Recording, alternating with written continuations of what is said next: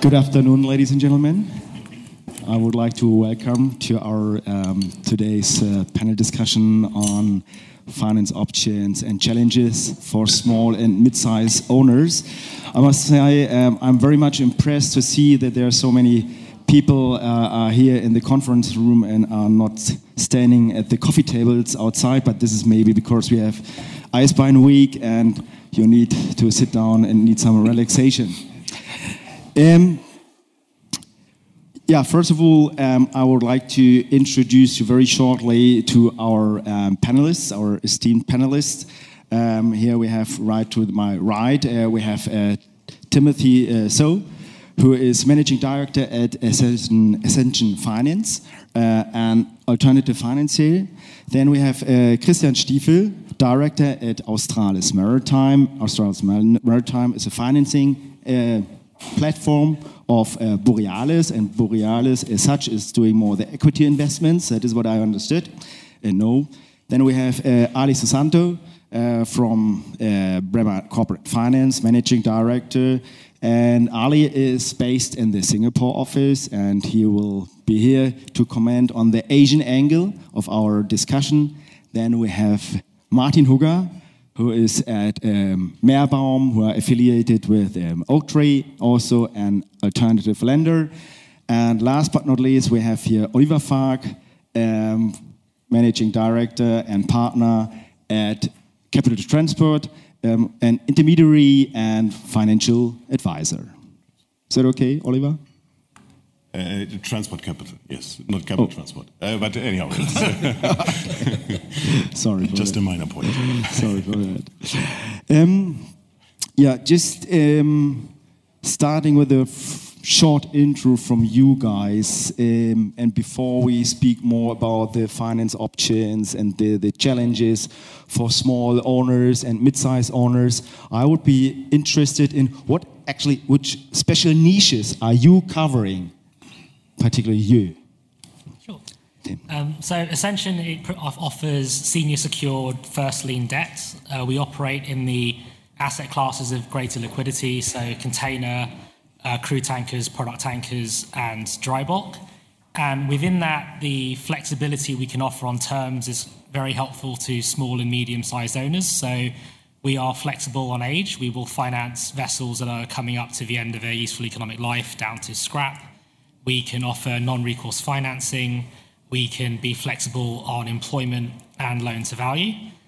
We're also aware that when it comes to the sale and purchase process, it can be difficult for smaller and medium owners to move as quickly as their larger competitors. So we can also offer bridge financings and hunting licenses just to lock in that certainty of funding before you enter the auction process. Perfect. Thank you very much. Christian, 3-4 sentence. Yeah, I'd say that we are generally asset agnostic. So we are obviously a senior secured lender, and very much the product finance lease senior secured loans is roughly the same. There is no particular niche. We are really a globally positioned business. We have people across the world looking for business in that particular segment.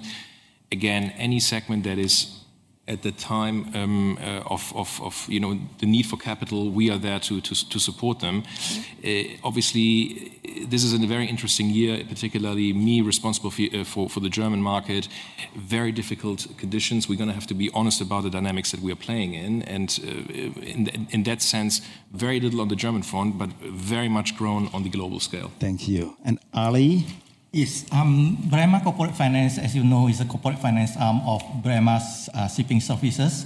So I'm heading the Singapore office of Bremer Corporate Finance. And the reason indeed, if you're asking why suddenly I'm appear here, is that my colleague thinks it would be good for me to share a bit of our knowledge and development. This year has been particularly good for us. We have closed 5 transactions so far. We have mandates for another 6, of which 4 of them we have received a term sheet as well. You will see later on, we explain a bit, it's basically a very diverse client base, from basically a ship owner, a new startup, a company buying their first dry bulk vessel and a second dry bulk vessel, and then there is a new transshipment company operating in Guinea. and also a new tanker company. Okay, thank you. And also, we have to the extreme end, a US dollar $1 billion company as well. Okay. So I will explain, you will see that the financials are basically very diverse, and they are new, I would put it, green shoot and pockets of liquidity in Asia. Okay, thank you. Marty, your special niche you are covering in 3-4 sentences. Not so special, actually. What we are doing is we provide finance to small and mid-sized owners who have the capital to buy, say, 1 vessel cash and would like to buy 3 vessels instead, maybe not all at once, but staggered over time, and they don't want to wait for their banks for half a year or longer to provide them with finance and see an opportunity going. So that's what we do. We help people compete with cash buyers. All right. Yes, thank you. Our business model is based on 4 pillars. Firstly, we run our own long-short hedge fund, which invests into maritime, aviation, and energy. This addresses the needs and the demand from those investors who are not really like that adventurous investing into a hard asset, into an illiquid asset, but into liquid positions only. And I can share with you that the assets under management have increased during the past 12 months as they have never done before. So obviously there is awareness, there is interest in maritime and aviation and in liquid positions. Secondly, we, together with Clemens Töpfer Transport, we run our own ship brokerage, S&P, as well as charter. Thirdly, we have started a new activity. We have set up our own company to invest early stage our own equity into startups which are related to maritime only. And then our main pillar is corporate finance services, including intermediary services and advisory. Okay, perfect. Now, Martin Stopford told us a lot about the challenges we are facing in the shipping industry at the moment. And I would now be very interested to hear from you. You as alternative lenders, alternative finances, we also see old vessels, ship recycling, we see sanctions. Are alternative lenders maybe a bit more flexible than traditional banks?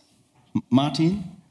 Well, I don't know if you can picture myself in an orange jumpsuit in Guantanamo Bay. I don't really want to end up there. And most of our clients don't want that either. They prefer nice Caribbean shores and maybe some Cayman Island or Marshall Island companies. But no, we're absolutely inflexible there. We try to protect our clients from some hanky-panky charterers that sometimes tell stories you won't believe. And we monitor vessels, and we are probably monitoring vessels harder than banks do. If you have Maersk as a client, you can rely on them knowing what they do and having internal setups and are legally sound and have the right people to ask for sanctions issues. We help our clients that they are not taken for a ride by some Switzerland-based company that claims that the Russian sanction principle is on lunch and therefore he doesn't count as a UBO. Right. Okay. And Christian, you how are you dealing with for example, sanctions? I mean, we share the inflexibility of obviously not allowing sanctioned business. I'd probably talk a little bit about the approach though, because one thing is to look at the case in front of you, see some keywords and say no. The other one is actually to put in the due diligence, understand exactly what is happening here, who is the charterer, what's the port involved, the cargo owner, the port owner. All of these things need to be, at the end of the day, due diligence, and then ultimately come up with a very reasoned decision why you're not going ahead with it. I think then you actually get from your clients more positive feedback, rather than just saying flat out, no, there is this name in it and we can't do it. But absolutely, we would never obviously allow sanction trades or like sanction activity to go ahead. That's not possible. Again, it is about, getting there in a way that is simply more pragmatic. All right, okay. But where is because my understanding is that alternative lenders are sometimes a bit more flexible. Where is the flexibility you can offer in comparison to traditional banks? I think age is definitely a factor where we are more flexible. If you talk to some of the larger international banks, they'll of course finance a new build. They might finance the first round of refinancing, but once that vessel enters double digits, you may struggle to go to the larger international banks. You'll then probably move to the local banks for a vessel that's maybe 10 or 11 years old, but even they'll probably tap out at around 14, 15 years old, and at least at Ascension, and I think some of the other alternative lenders will still look at vessels that are getting older. Obviously, the way the loan would differ as the vessel gets older, but it is possible to get financing for those end-of-life vessels that banks probably won't be willing to do. Okay, that is very interesting because also with the increasing legal environment, also when it comes to scrapping, I would think that it would become more and more difficult for owners to find financing when it comes to the end of the life of a vessel. So how do you deal then with the regulations like the Hong Kong Convention and Basel Convention?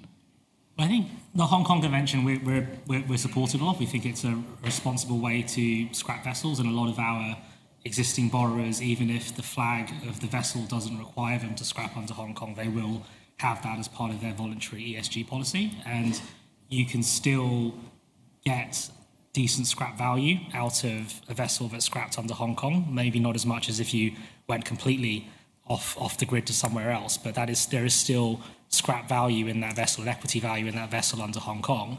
It does get trickier if you're looking at the EU Convention for Scrap or even the UK Convention, and that's where we would have to do further diligence. But I don't think it's unreasonable to expect an owner to scrap under Hong Kong and still be able to pay off a balloon that is structured to be paid off with scrap proceeds. Yeah. Because it will definitely make a difference whether you scrap the vessel somewhere in India or Turkey or somewhere else.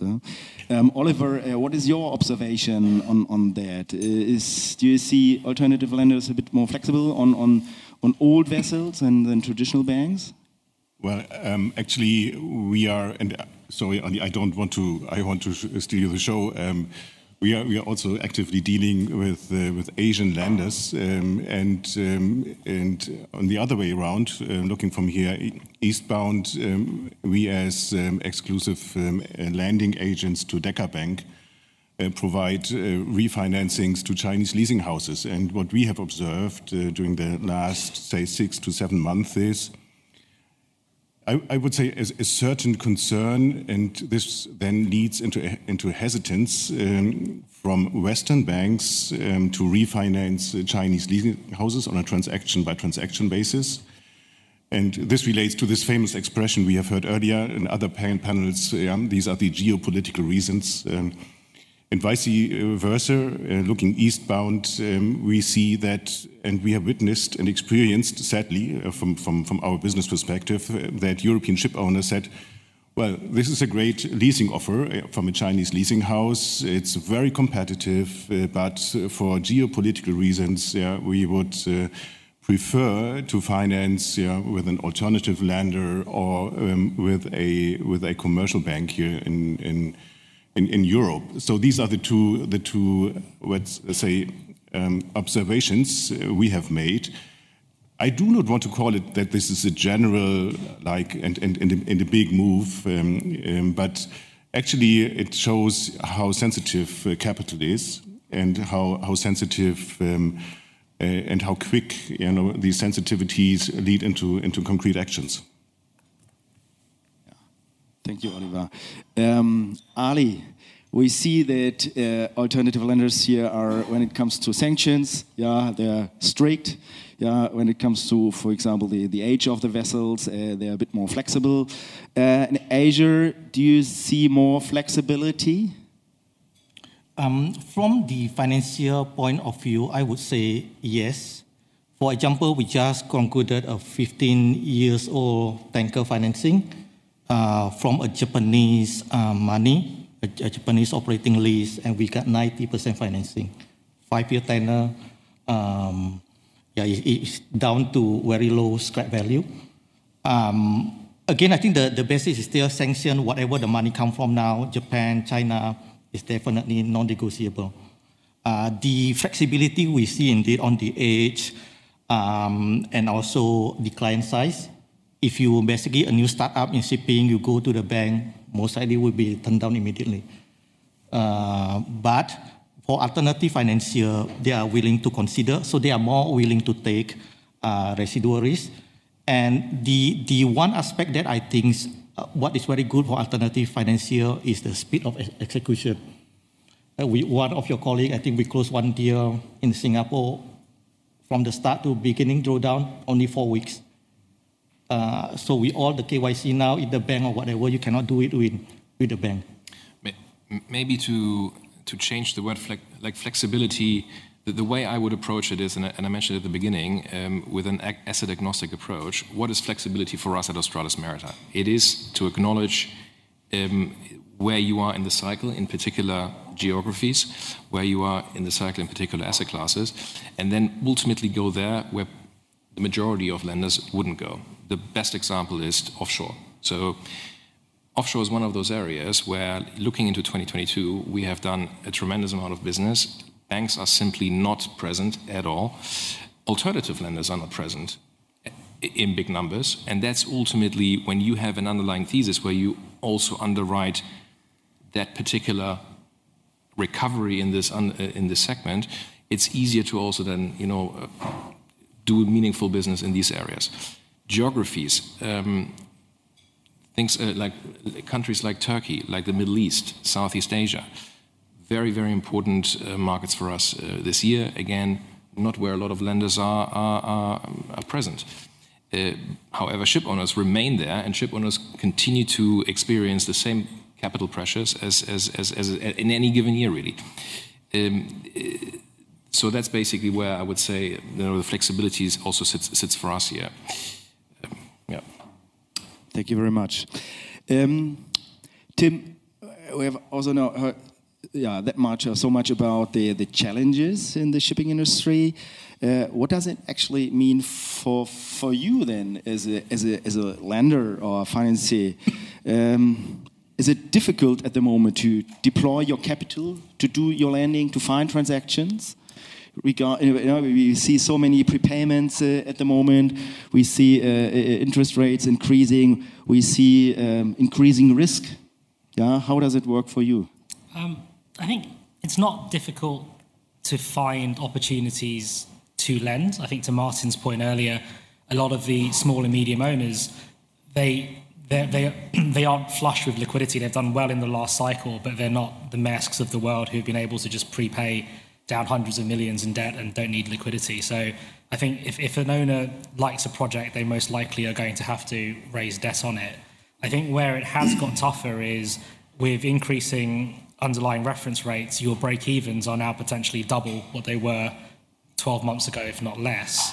And in some asset classes, in preparation for what is the boom that is supposed to follow, you're already seeing the asset prices rise without a corresponding increase in day rates to allow you to be able to afford that high price. And so that's probably the tricky part now, is finding that asset class where you aren't, as a lender, almost taking an equity position on where you think day rates may be in 2023, because they're not quite there yet, but the asset price is. Okay. Christian? So for Australis, 2022 will be the best year of capital deployment. And people who know me in the German market will say, how is that possible? Because obviously Germany, that market wasn't booming on the lending side. I can say that, at least not for alternative lending.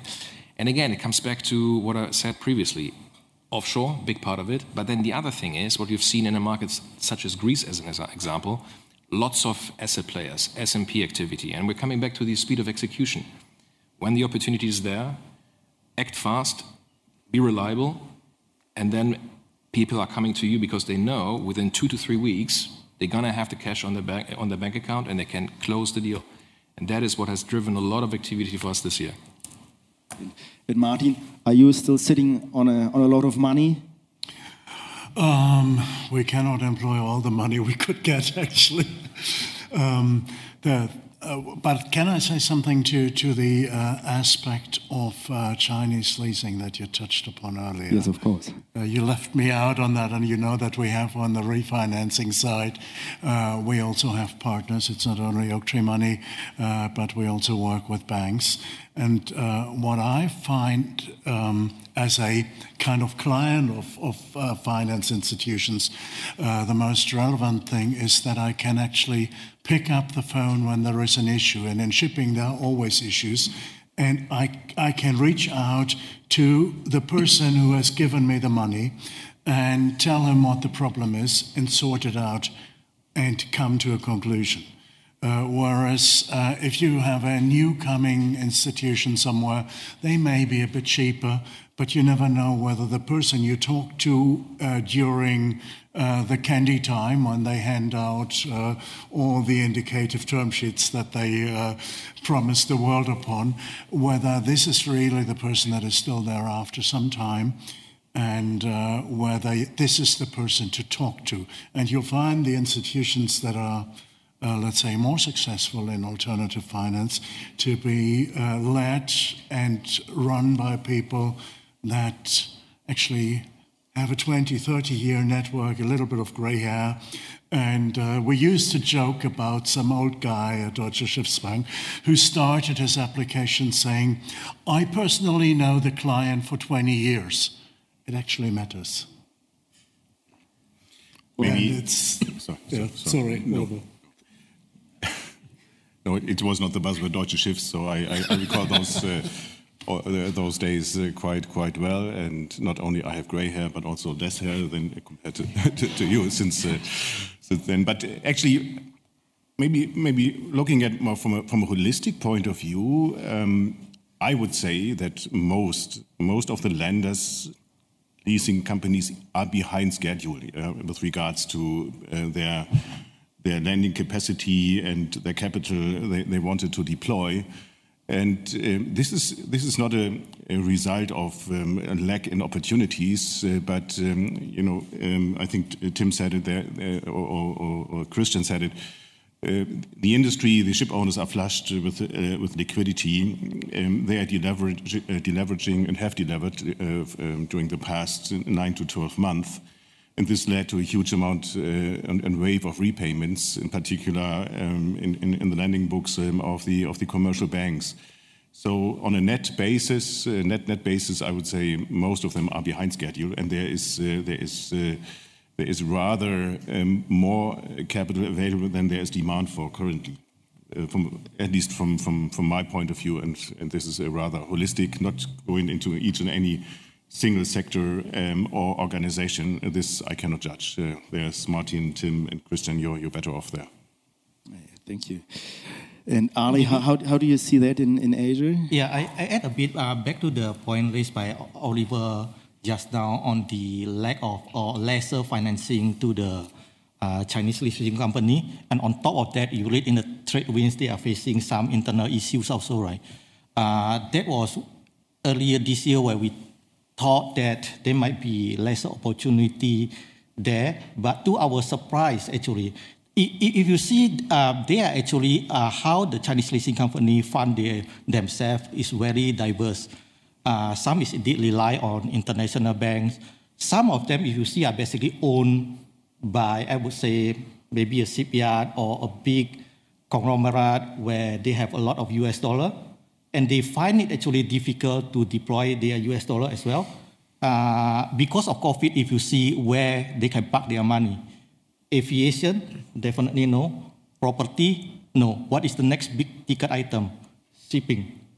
So indeed, so some of these the fact that one deal we closed 3 months ago and now we have another term sheet come from the leasing company that I've never heard of 1 year ago. But when I got the term sheet, I was also a bit hesitant whether they can deliver or not. But this is the situation they face. They are flush with US dollar. They want to do deals, and they delivered. So there are still several tiers, I would say, of the Chinese leasing company. If you look wide enough, there are still some of them willing to do deals. Okay. You're now very much in lending and have investors who are now provide debt and debt to small and medium-sized ship owners. Would it make? Is there? What is the appetite at the moment for that, for providing debt, and what is actually the advantage in comparison to invest in form of equity? Christian.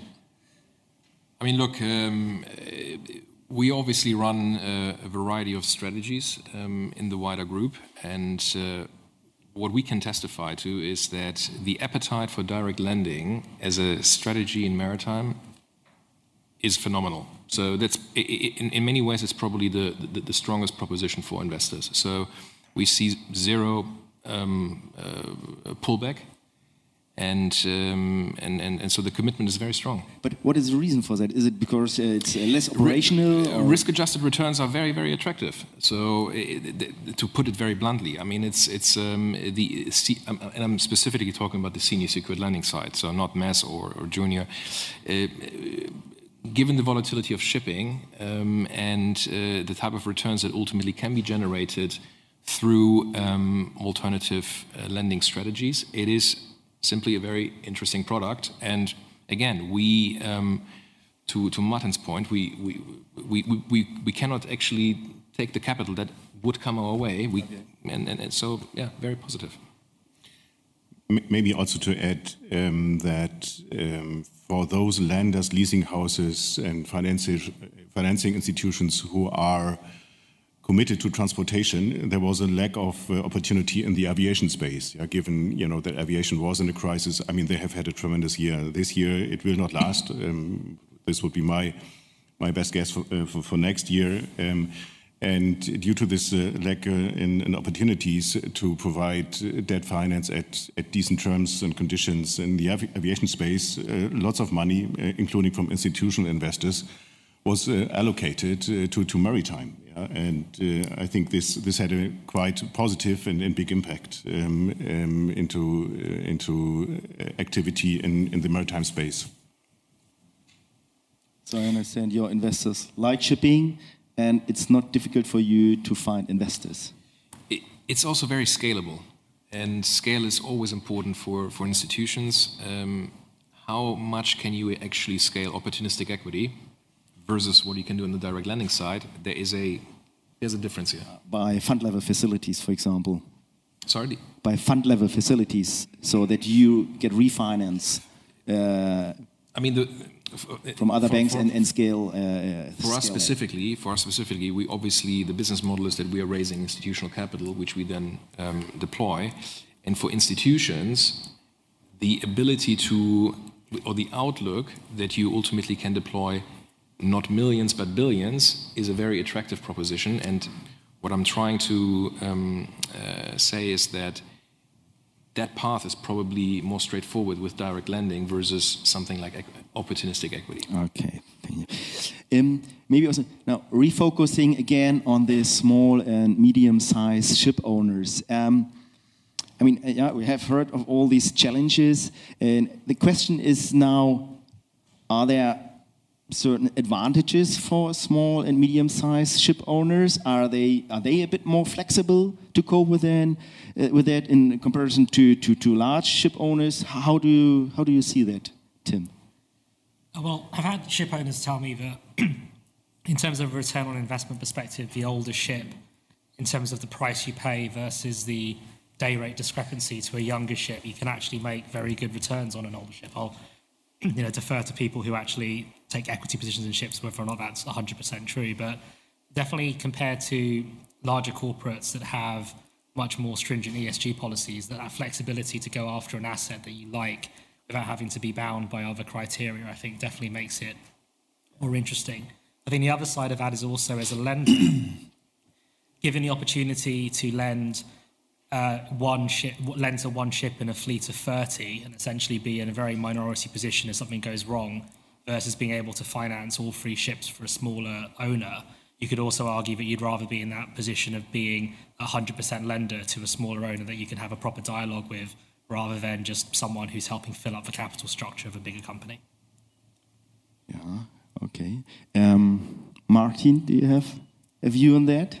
Do you mean advantages for us to deal with the advantages ship owner, for the ship owners? For the ship owners. The ship owner as such. That they're more flexible, possibly, or is it actually, or is it a challenge for them? I think I wouldn't say small versus big. I would say good versus bad. There are very good companies that are large, and there are very good companies that are small. And it has a lot to do with the knowledge that is within a company. And a small company can be horribly run. If there is someone who just has money and ideas and doesn't know what he's doing, but you can have the same with a big company. So I think the challenge is to find that a company is actually a good run company that's fast, able to grasp opportunities, understands its business, has the right connections on the chartering side, has good technical people, and you can have that as a 4-vessel company. Yeah. You can have that as a 1-vessel company if you don't have it yourself, but source it out. Even that works. But that if you have, if you just think it's fancy to put money in shipping, we've all seen what happens.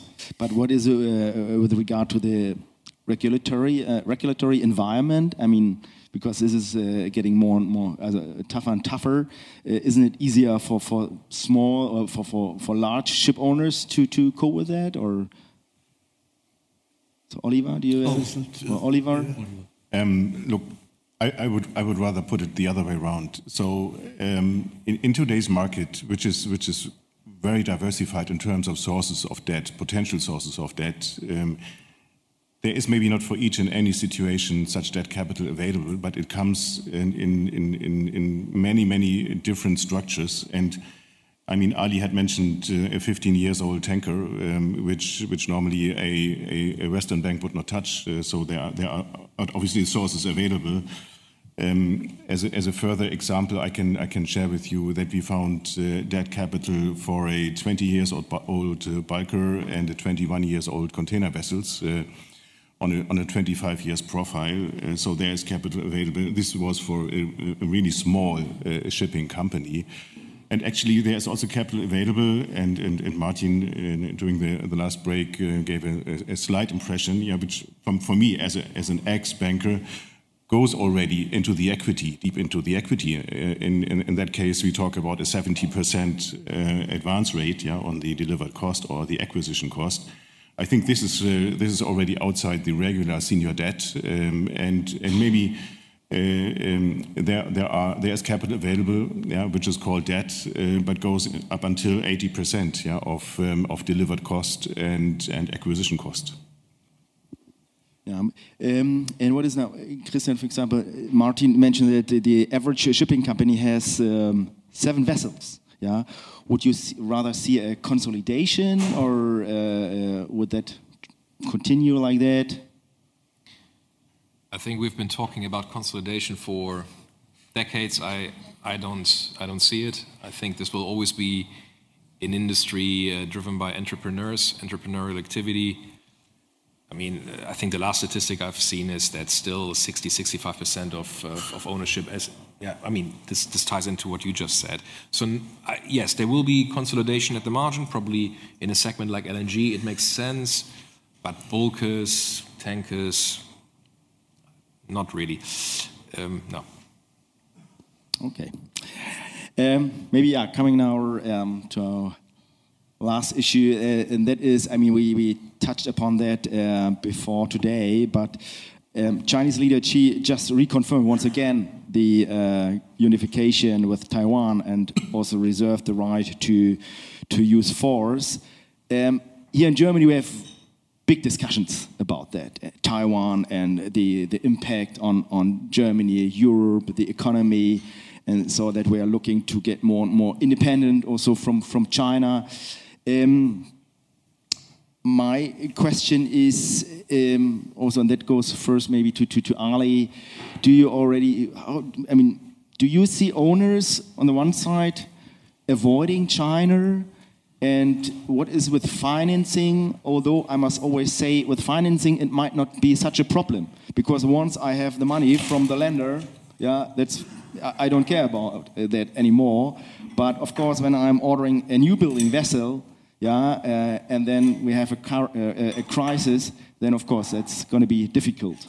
If you want to call under a refundment guarantee, for example, from a Chinese refundment guarantor. Yep. I think if you look at the statistic in the first half of this year, the new building contract signed in the Chinese shipyard has been going down 40% compared to last year.